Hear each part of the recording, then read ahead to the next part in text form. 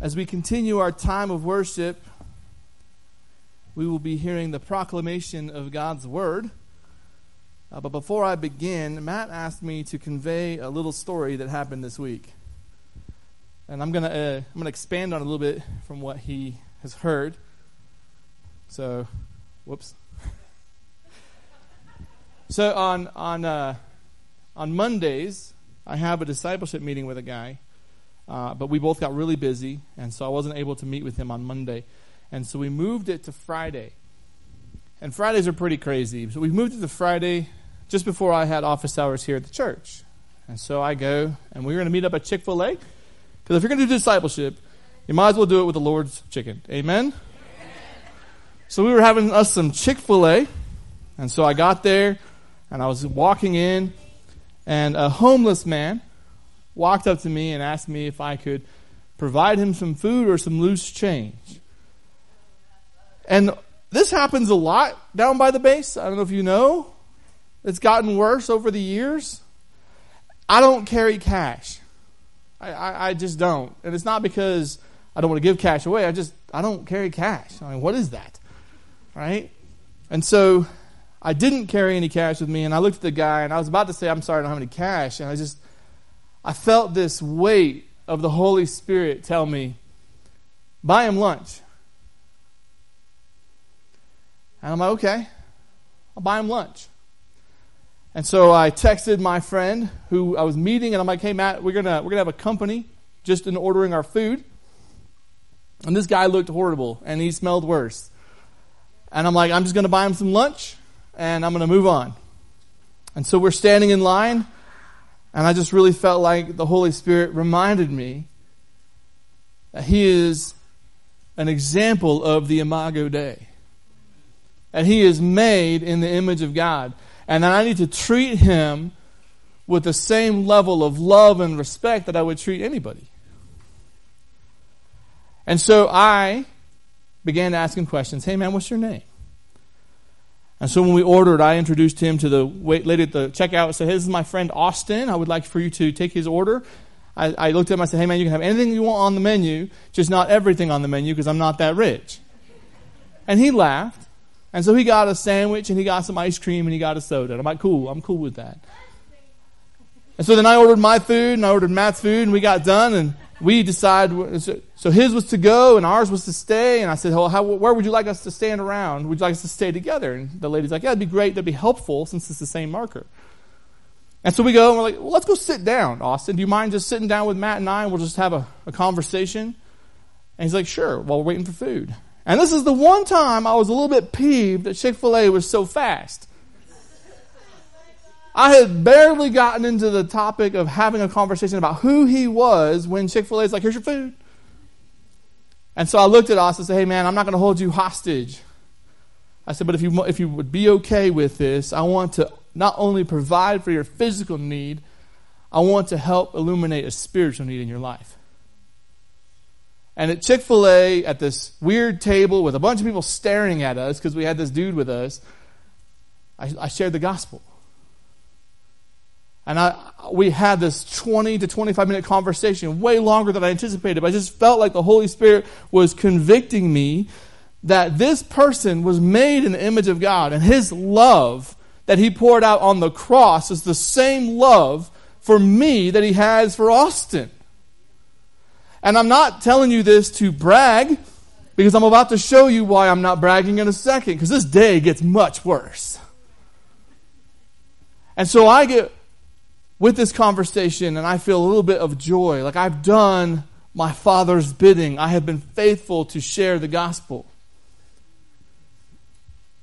Fast forward the day. There's another person that I know a little closer who is, dude, he's got my goat. If you ever want to see the devil come out of me, you put me in the same room with this person and it'll come. And I'm not saying that because I'm proud of it. I'm saying that because I'm ashamed. That the same heart and compassion that I have for a man named Austin who's lost and dying and going to hell apart from the saving work of Christ is not the same love and compassion I have for this other guy. It's disdain, it's frustration, it's anger, it's this uncontrollable rage. And I felt such deep conviction when Matt's like, hey, I need you to tell this story on Sunday. I felt such conviction that I have both. And you have both. We have those people in our lives that, no, this is easy. I can respond to the Holy Spirit. I can show them love. I can show them compassion. I can show them mercy. But then we also have those other people who just drive us crazy. And I have been in turmoil since Friday, repenting of my own disdain for this person because I lashed out of anger at this person.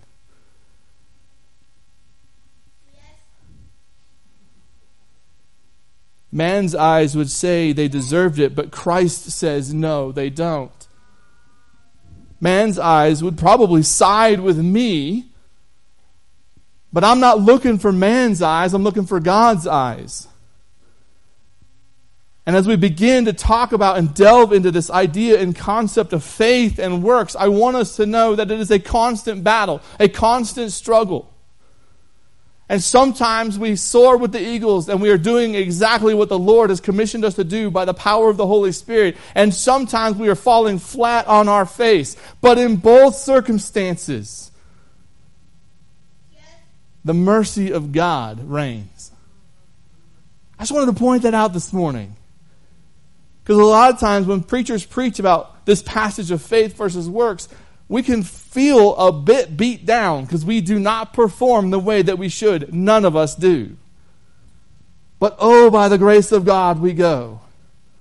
By the mercy poured out on the cross, we can, by the power of the Holy Spirit, walk in a manner that is worthy of our Jesus.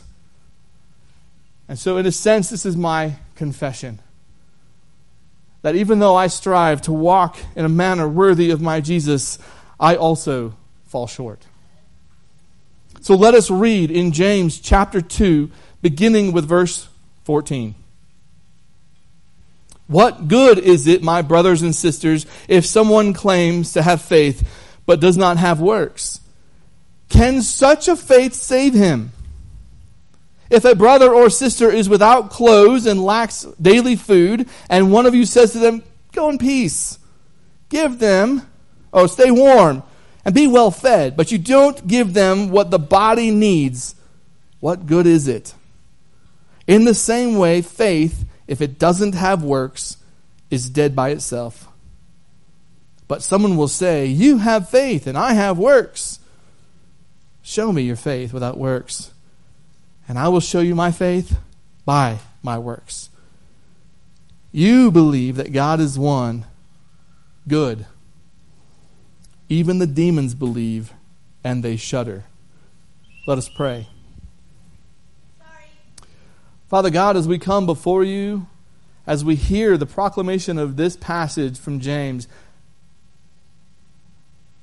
let your word be true and all others be a liar. Let us cling to the hope that we have in Jesus. Let us earnestly desire the works of our lives to reflect the transformation of our heart through faith. Salvation is by faith alone, but faith itself is never alone. Let us be willing vessels, ambassadors, bound by the obligation that we have to the gospel. For the gospel that has saved us is the gospel that commissions us to go. Burden our hearts today. Let us evaluate truthfully and honestly the lives that we live, and let us reflect upon those things that we need to expel from our lives to better give you glory. Jesus Christ, be magnified in me today and in my family here at Paragon Church. Let us earnestly desire that Christ be lifted high. It's in Jesus' name we pray. Amen.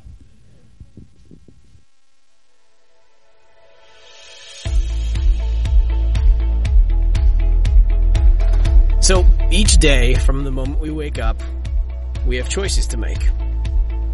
Some choices are simple, basic, trivial, while others require more thought and consideration. Some choices can change the course of your day, while others are nearly meaningless. But as we walk through the next 24 hours, there is one choice we'll make over and over again. Who will we serve? It's a choice of priorities, dedication, faithfulness. It's about choosing to live out the call God has placed on all of our lives, to take each step and live each moment for His glory. Today, there are never-ending opportunities for us to make an eternal difference in the world around us. We simply need to decide to do so. The choice is ours.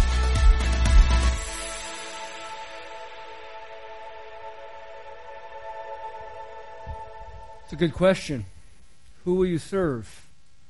It's a question we have to ask, like that video said, over and over and over again. And as you ponder that question this morning, I'm going to send our kids on out to their classes and remind you that next week is a family service, so we will not be sending kids out. They're going to stay in here with us, so make sure you plan accordingly for that.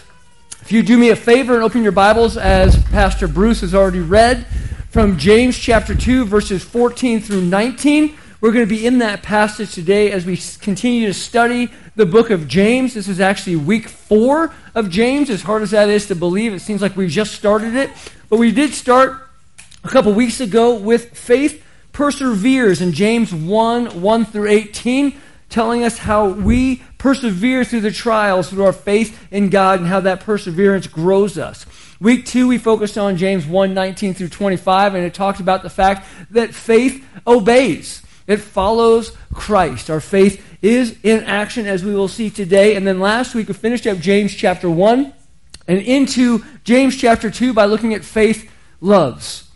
As we are here today, we are in James chapter 2, verses 14 through 19, and we're going to be looking today at one of the most debated passages in this book, and quite possibly one of the most debated passages in all of the New Testament. So we're going to have some fun with that as we look at faith acts, or faith works, or faith does. I appreciate Bruce sharing that story with me on Friday, and when he did, I said, hey, I really need you to share that on Sunday morning because it fits with what we talked about last week, and it will fit again with what we talk about today. Not to boast on anybody on our staff or anything like that, but this should be something that every Christian makes the decision on who they're going to serve, themselves or God. So as we are looking at this passage today, I think we have to ask ourselves a question first. And that is why is there such a debate about the passage that Pastor Bruce read up front? Why this passage that is considered to be the main central thesis, the apex, the climax of the entire book? Everything that we've talked about up to this point points towards it. As we talked about perseverance and obedience and love from the passage, it is pointing to today. And everything we talk about from here on out will point back at it. Why is there such a division about it? And I think the best way to do is that before we tackle the book of James, you may or may not remember, because you've slept since then, we were in the book of Ephesians. One was called Made Worthy, and the other one was called Walk Worthy. You may still have the sticker on your water bottles or something like that, but right there in the middle of us talking about Made Worthy and Walk Worthy was our Easter Sunday. And that Easter Sunday was a Sunday we coined by grace. Because we looked at Ephesians 2, 8, and 9. If you grew up in the church, there's probably a verse that you had to memorize to get $1 or something of that nature. For by grace I've been saved through faith. It's not of myself. It's a gift of God, not of works, lest any man should boast. And I use the word lest because I memorized it in the New King James back then. Now, as I think about that, I look at that verse and I say, what Pastor Bruce just read on the surface, when we take a first glance at it, seems to stand in direct contradiction to what Paul said. And that is where the divide comes in. As you begin to look at it, you see that Paul, from the grand scheme of things, if we look at it quickly and don't go into depth, Paul is saying that we are saved by grace alone through faith alone, which is true. But it also sounds like James is saying there's this faith plus works kind of deal going on, which maybe is also true. And that is where the debate comes in. That is where this appearance of divisiveness comes in, because at face value, that's the way we see these two things. Honestly, this debate birthed the Reformation. It's what separated the Roman Catholic Church from the Protestant movement. It's a debate I still have today with different people that I consider friends that are of different religious backgrounds, from a Jehovah's Witness to a Seventh-day Adventist to even a Mormon. The works versus grace debate still rages on. Maybe you've had that before. I remember I worked at Red Robin. One of my first jobs, I worked at Red Robin back in the kitchen. And when I worked there, one of the dishwashers was a devout Mormon. And man, every time I went into work, it was this debate. Every time. It was about faith and grace versus works and faith. And as you look at it from that side, we have to go, hey, there's even more of a division within this passage than just that surface one. And that is this. For salvation, do you have to make Jesus the Lord of your life? Because if you make Jesus the Lord of your life, the word make makes it a work. And then you flip it on the other side. If you don't make Jesus the Lord of your life and you only accept him as your Savior, is that considered easy believism? Which many people believe. And just doing Christianity your way, where you get all the benefits of heaven and all the benefits of worldly living as well. What is it? Well, the root question I think that James is really getting to, that we have to see and that we have to understand, is this. What is real, genuine saving faith? What is real, genuine saving faith? It's a question that we have to answer. As a matter of fact, if you look at our main screen, or the banner that's outside, underneath will say real life, real faith. What does that mean? It's not just a good question, by the way, because the correct answer to that question, what is a genuine, real, saving faith, is one that will affect your entire destiny. And not only your entire destiny, it'll affect the destiny of many that are around you, because they're going to watch you and they're going to learn from you and they're going to emulate you. And when they do that, what are they watching and seeing and emulating? What are your family seeing? What are your friends seeing? And if you are living in such a way and going on acting as if your faith is genuine, or as it says in verse 14, claiming that your faith is genuine, but it's not, it's going to end very badly for you. So we have to ask that question, and we have to know the right answer. While Jesus was on earth, he said a lot of hard things. I'm not sure if you're aware of that. But he said a lot of hard things, and one of the hardest things that comes to my mind is found in Matthew chapter 7, verses 21 through 23. One of the hardest ones for me to really wrap my mind around is this. He says, "Not everyone who says to me, 'Lord, Lord,' will enter the kingdom of heaven, but only the one who does the will of my Father in heaven." Do you see that "does" there? "On that day, many will say to me, 'Lord, Lord, didn't we prophesy in your name? And didn't we drive out demons in your name? And do many miracles in your name?' And what's Jesus say to them? 'I never knew you. Depart from me, you lawbreakers, you evil doers.'" That is a hard passage, a hard thing to wrap my mind around, because these people had all the right words. They did all the right things, but Jesus didn't know them. Why not? Because of why they did what they did. They didn't have a genuine saving faith, which brings us back around that important root question that James is trying to tackle here. What is genuine saving faith? And then maybe the flip side of that question is what is that fake, false faith? Say that 3 times fast. Fake, false faith that doesn't save. What is that? James poses that question in verse 14, really. Actually, questions. He says, "What good is it, my brothers and sisters, if someone claims to have faith but does not have works? Can such faith save him?" He's basically saying this: what good is it to have a driver's license if you don't ever get in the car? What good is it to have scuba gear if you never get into water? What good is it to claim you are a follower of Christ but you don't ever follow? If you don't obey his commands. We kind of look at that and we say, well, here's this debate though.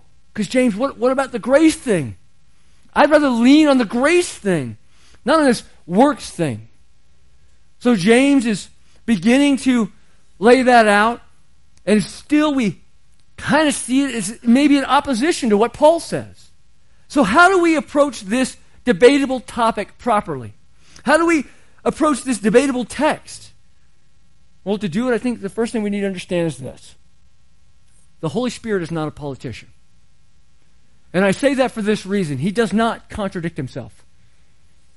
He does not go back on his word. He doesn't say one thing here and do something else here. He doesn't go different ways. If you believe that 2 Timothy 3:16 is true when it says all Scripture is inspired by God, and all means all, if all Scripture is inspired by God, then we come to the conclusion that James and Paul were not at odds.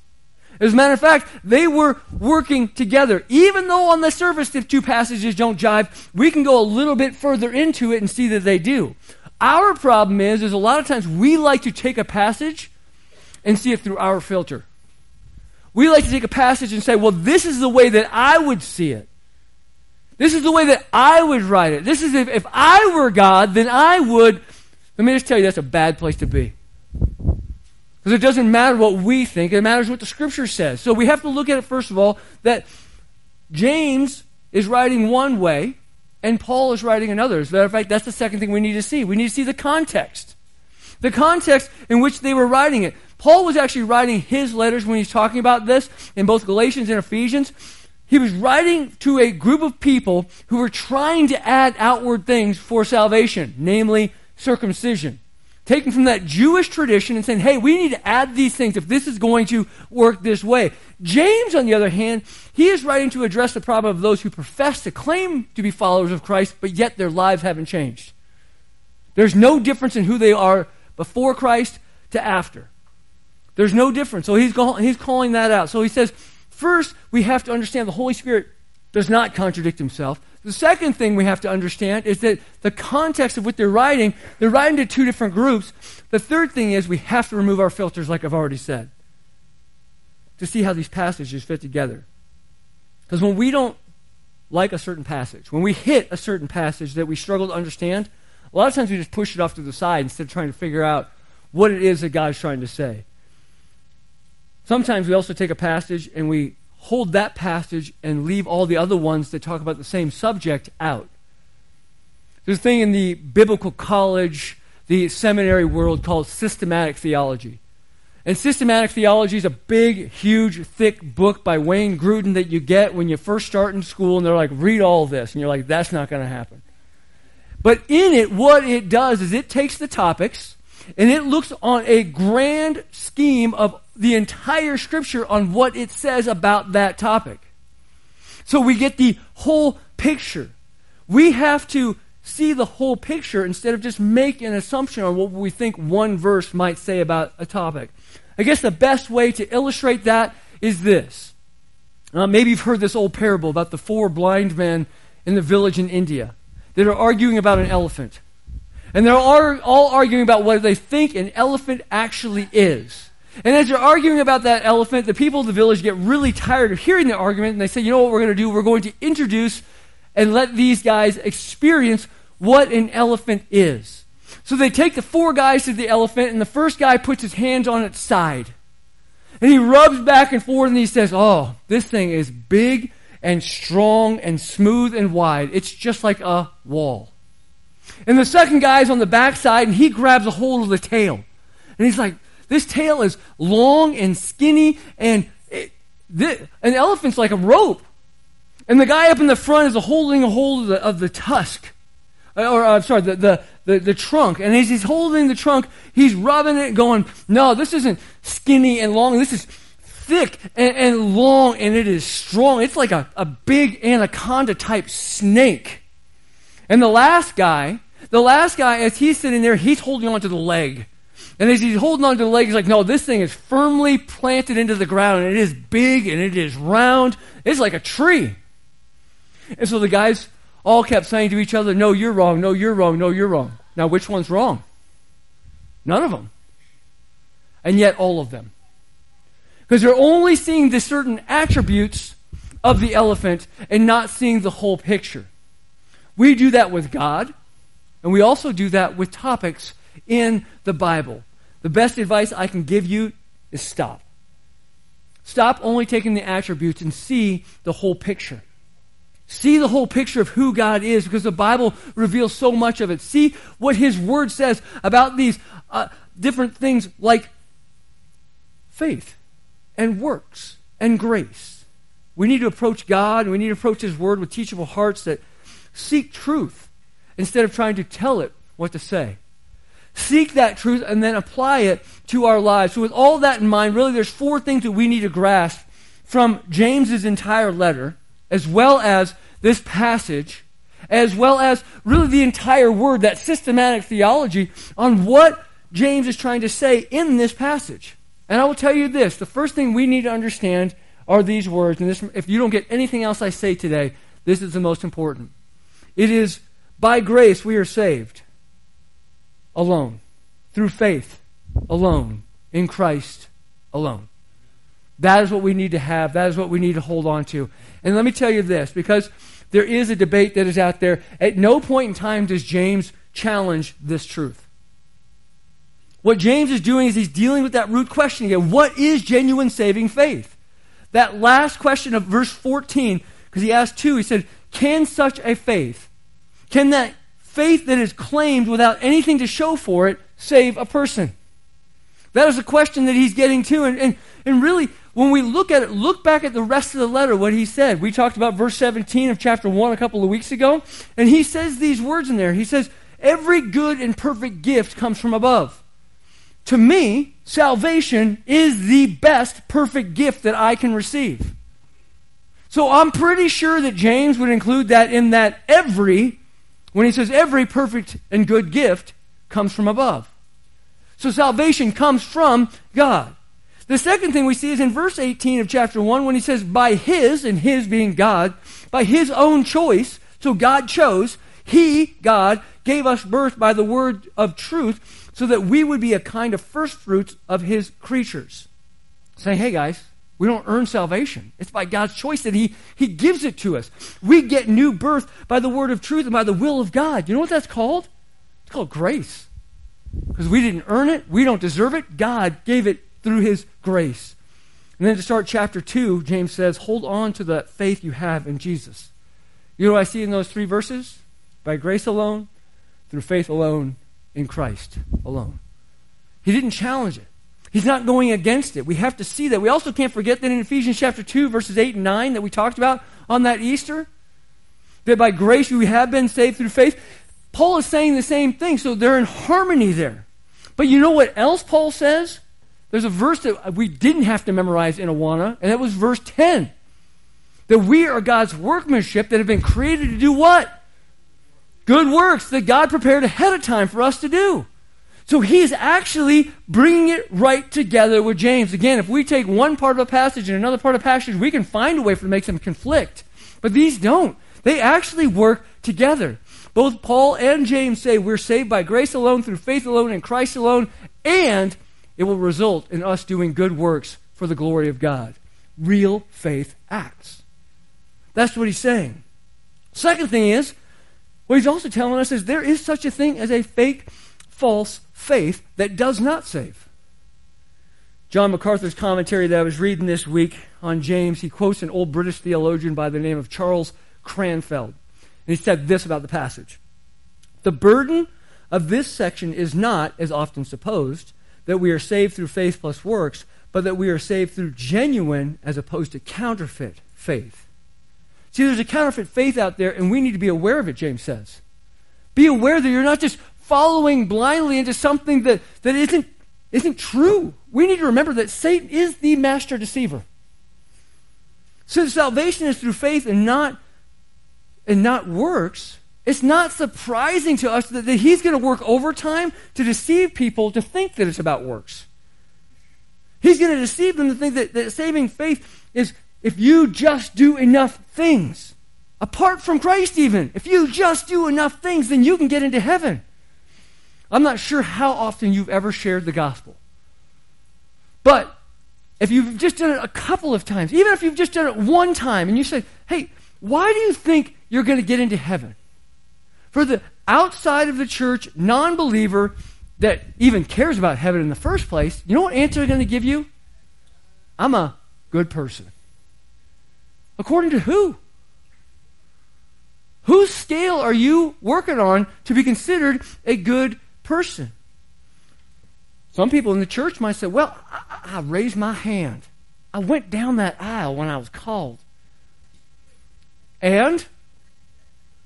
Well, I took that step of faith. Okay. What's James say? Prove it. That's what he's saying. That's where we're at here. And there's this word in there that we keep seeing in verse 14 that I've emphasized, is claims. A person claims he has faith, but talk is cheap. James says, let's test it. And how does he test it? He gives an illustration in verses 15 through 17. Let's look at that. If a brother or sister is without clothes and lacks daily food, and one of you says to them, go in peace, stay warm, and be well fed, but you don't give them what the body needs, what good is it? In the same way, faith, if it does not have works, is dead by itself. And then if you jump down to verse 20, which we're actually going to talk about next week, he says that faith is useless. It's worthless. This claimed faith is fake. It's a counterfeit. It's also false. James is laying it out there, and you might think, well, does Paul say that? As a matter of fact, he does. If you want to flip over in your Bibles, or you can just look up on the screen here, 1 Corinthians, actually I don't think I put it on the screen, I apologize. 1 Corinthians 15, 1 and 2. It talks about this false faith. And Paul says, now I want to make clear for you, brothers and sisters, the gospel I preached to you, which you received, on which you have taken your stand, and by which you're being saved, if you hold to the message I preached to you, unless you believe in vain. Unless it's false. He also talks about a workless, false faith in Titus 1:16. He says this, they claim to know God, but they deny him by their works. They are detestable, disobedient, and unfit for any good work. They deny him by his works. So what is going on here? A profession of faith that is false, it does not save if it hasn't changed your life. As a matter of fact, that's the next thing we see in this passage. The third thing we need to grasp, fake faith that doesn't save is one that claims faith with no change in your life. No life change, no good works, no acts, no deeds flowing from that life change, nothing glorifying God in that way. Genuine faith will result in good works. Let me say it again. Genuine faith will result in a life of good works. And why do I say that? Because when God gives us birth, through salvation, through the word of truth that we've already talked about, he gives us a new heart. As a matter of fact, it's prophesied back in Ezekiel. Ezekiel 36, 26, and 27 prophesied these words. I will give you a new heart and put a new spirit within you. I will remove your heart of stone and give you a heart of flesh. I will place my spirit within you. And you know what it says next? And cause you to follow my statutes. This new heart is going to lead to outward action. It's going to cause you to follow my statutes and carefully observe my ordinances. You know when that promise came to fruition? That prophecy came to fruition? The work of Jesus on the cross. When the new covenant was instituted. That's why Paul says in 2 Corinthians 5:17, therefore, if anyone is in Christ, he is a new creation. The old has passed away, and see, the new has come. That new heart is come, and it is going to challenge us and grow us to do things on the outside. Genuine faith comes from a new heart because of a new birth. We are changed by God from within, and as that happens within, you're going to see it on the outside. Our lifestyles will change. Our actions will change. You want more bold statements? Listen to John. 1 John chapter 1, verse 6. If we say we have fellowship with him and yet walk in darkness, we are what? Lying and are not practicing the truth. 1 John 2:4. The one who says, I have come to know him, yet does not keep his commandments, is a liar, and the truth is not in him. 1 John 2:5 and 6, just 2 verses later. But whoever keeps his word, truly in him, the love of God is made complete. This is how we know we are in him. You want to know you're in him? The one who says he remains in him should do what? Walk just as Jesus walked. Those are pretty bold statements. They go right hand in hand with what Paul says and with what James says. It seals it all together. The point is here. The point is clear, and it's throughout all of Scripture. Genuine saving faith results in a changed life of good works. Real faith acts. Then we get to verse 18. Verse 18 is a great one because James starts having a hypothetical conversation. Anybody in here ever had one of those hypothetical conversations with somebody before you got into an argument? So you've already won the argument before you even meet with them? Come on, we all do it. We all have that where we're like, oh yeah, we're just talking in the car, driving as we're going along the road. We do it. And James does it right here, and he writes it out for us. He writes it out for us, and what he's basically saying is this, you can start questioning me on faith without works, even works without faith. But let me respond to you, he says. James says it's impossible to verify faith apart from works. Since faith is hidden attitude within the heart, the only way I can see it is by what you do. I had a friend that said, hey, Matthew 7 says, don't judge. You're right. But you can be a fruit inspector. If you don't see any fruit, you're not judging. You're just calling it out. If that tree is bare, then maybe it's not the tree you think it is. Basically, James is saying you can't separate true faith from God-glorifying actions. You might claim to have faith, but as one of the Sellers family dance party favorites that we do on a regular basis, so much so we turn our living room into a little dance thing. I'm looking for a smoke machine. Christy says no, but we already have a laser light one. It's got lasers shooting all over the place. But we turn on YouTube Christian music, and one of the ones we do is by Crowder. The song was called Prove It. Prove it. And as it says in there, it says, if you're free, if you've been let go of the chains of sin, prove it. If you're not, lose the chains on your soul. Give your whole life and whole heart to Christ. That's what the lyrics say. If you're free, prove it. Are we free? And if so, are we showing it in our lives? The final point we need to see to understand really this passage and what James is saying, that fake faith, it does not save.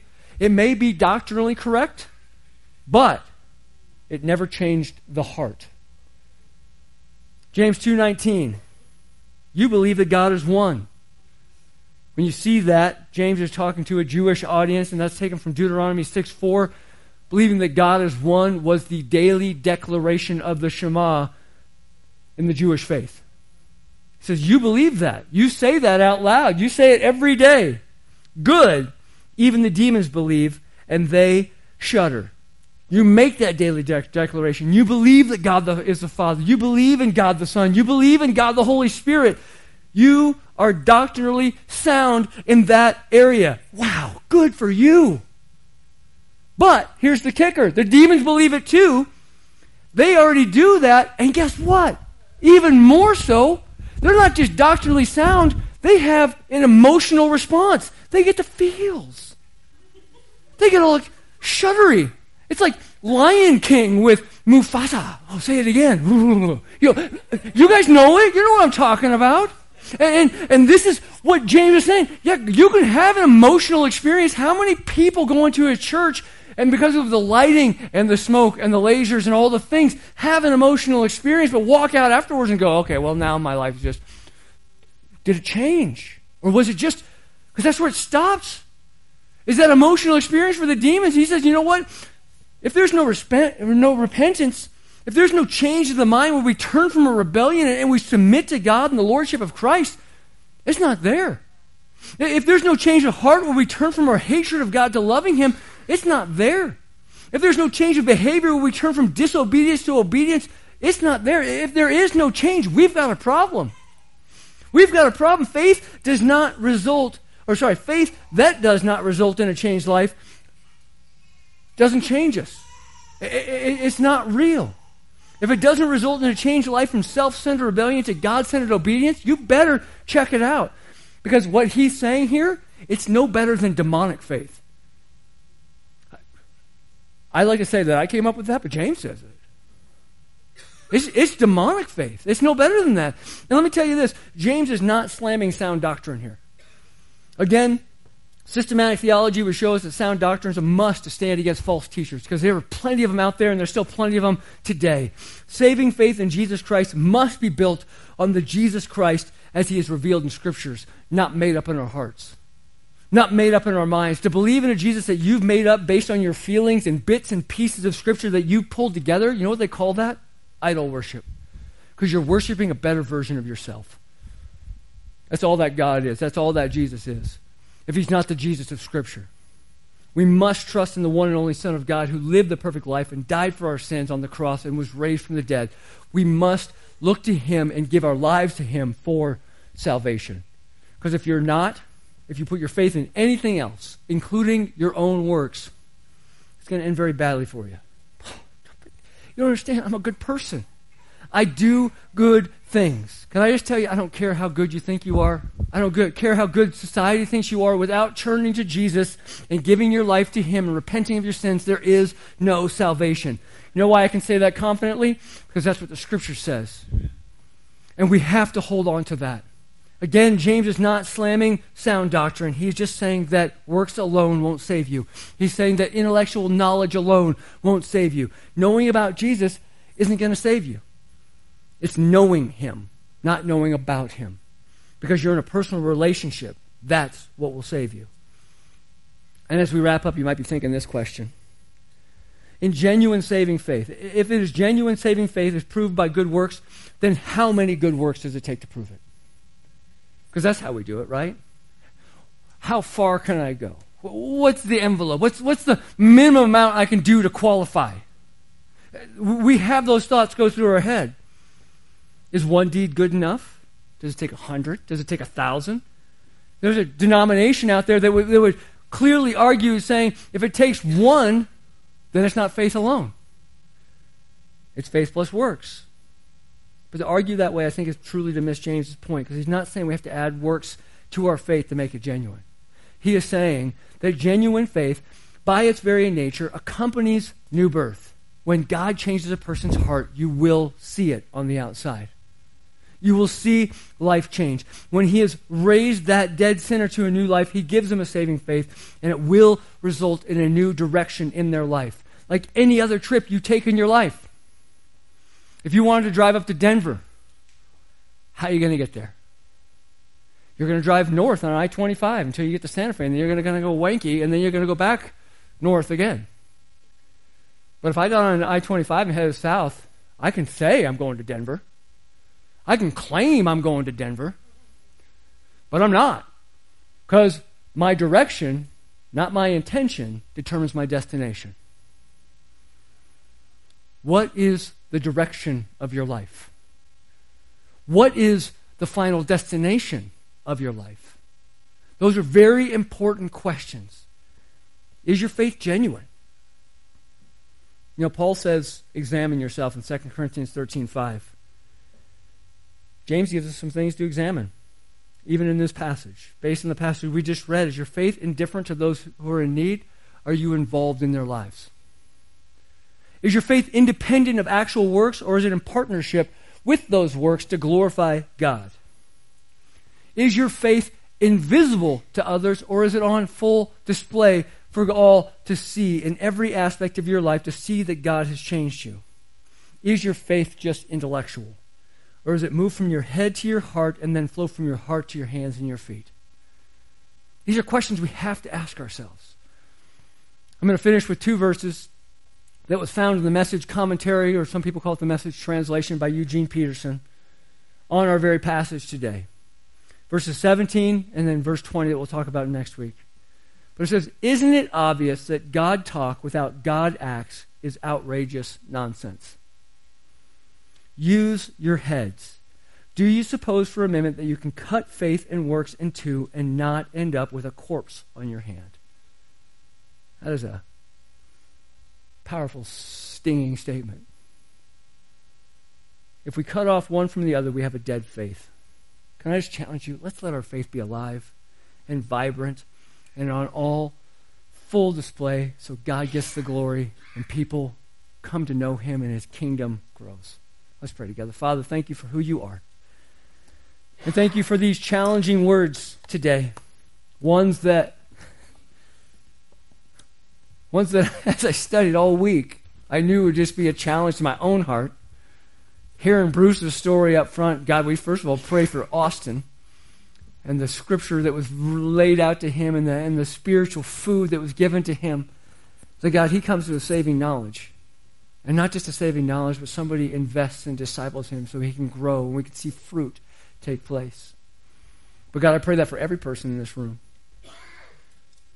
The person that knows their destination, that God, they continue to grow in you and they continue to live their lives for you. And the person maybe in here that's going, oh, wow, am I in the fake faith department? Do I really know Jesus? And does Jesus really know me? God, we can fall into our own religious desires and own religious thinking that somehow we can earn heaven by what we think is right. But please, God, make it very evident to us, even today, that genuine saving faith comes through your Son, Jesus Christ, who will change our hearts and then change our direction. God, that's our prayer today. We pray it all in your name. Amen. I'm going to jump down here in the front, and I would love to pray with you. I know that I just threw a ton of stuff. Some of you probably are like, I didn't even get it all. It's online. Check it out again. Examine yourself. Where is your faith? Have you slid away a little bit? Have you made some decisions that have kind of put a wall up between you and God? Have you kind of relied on maybe just one aspect of God, but forget there's many other?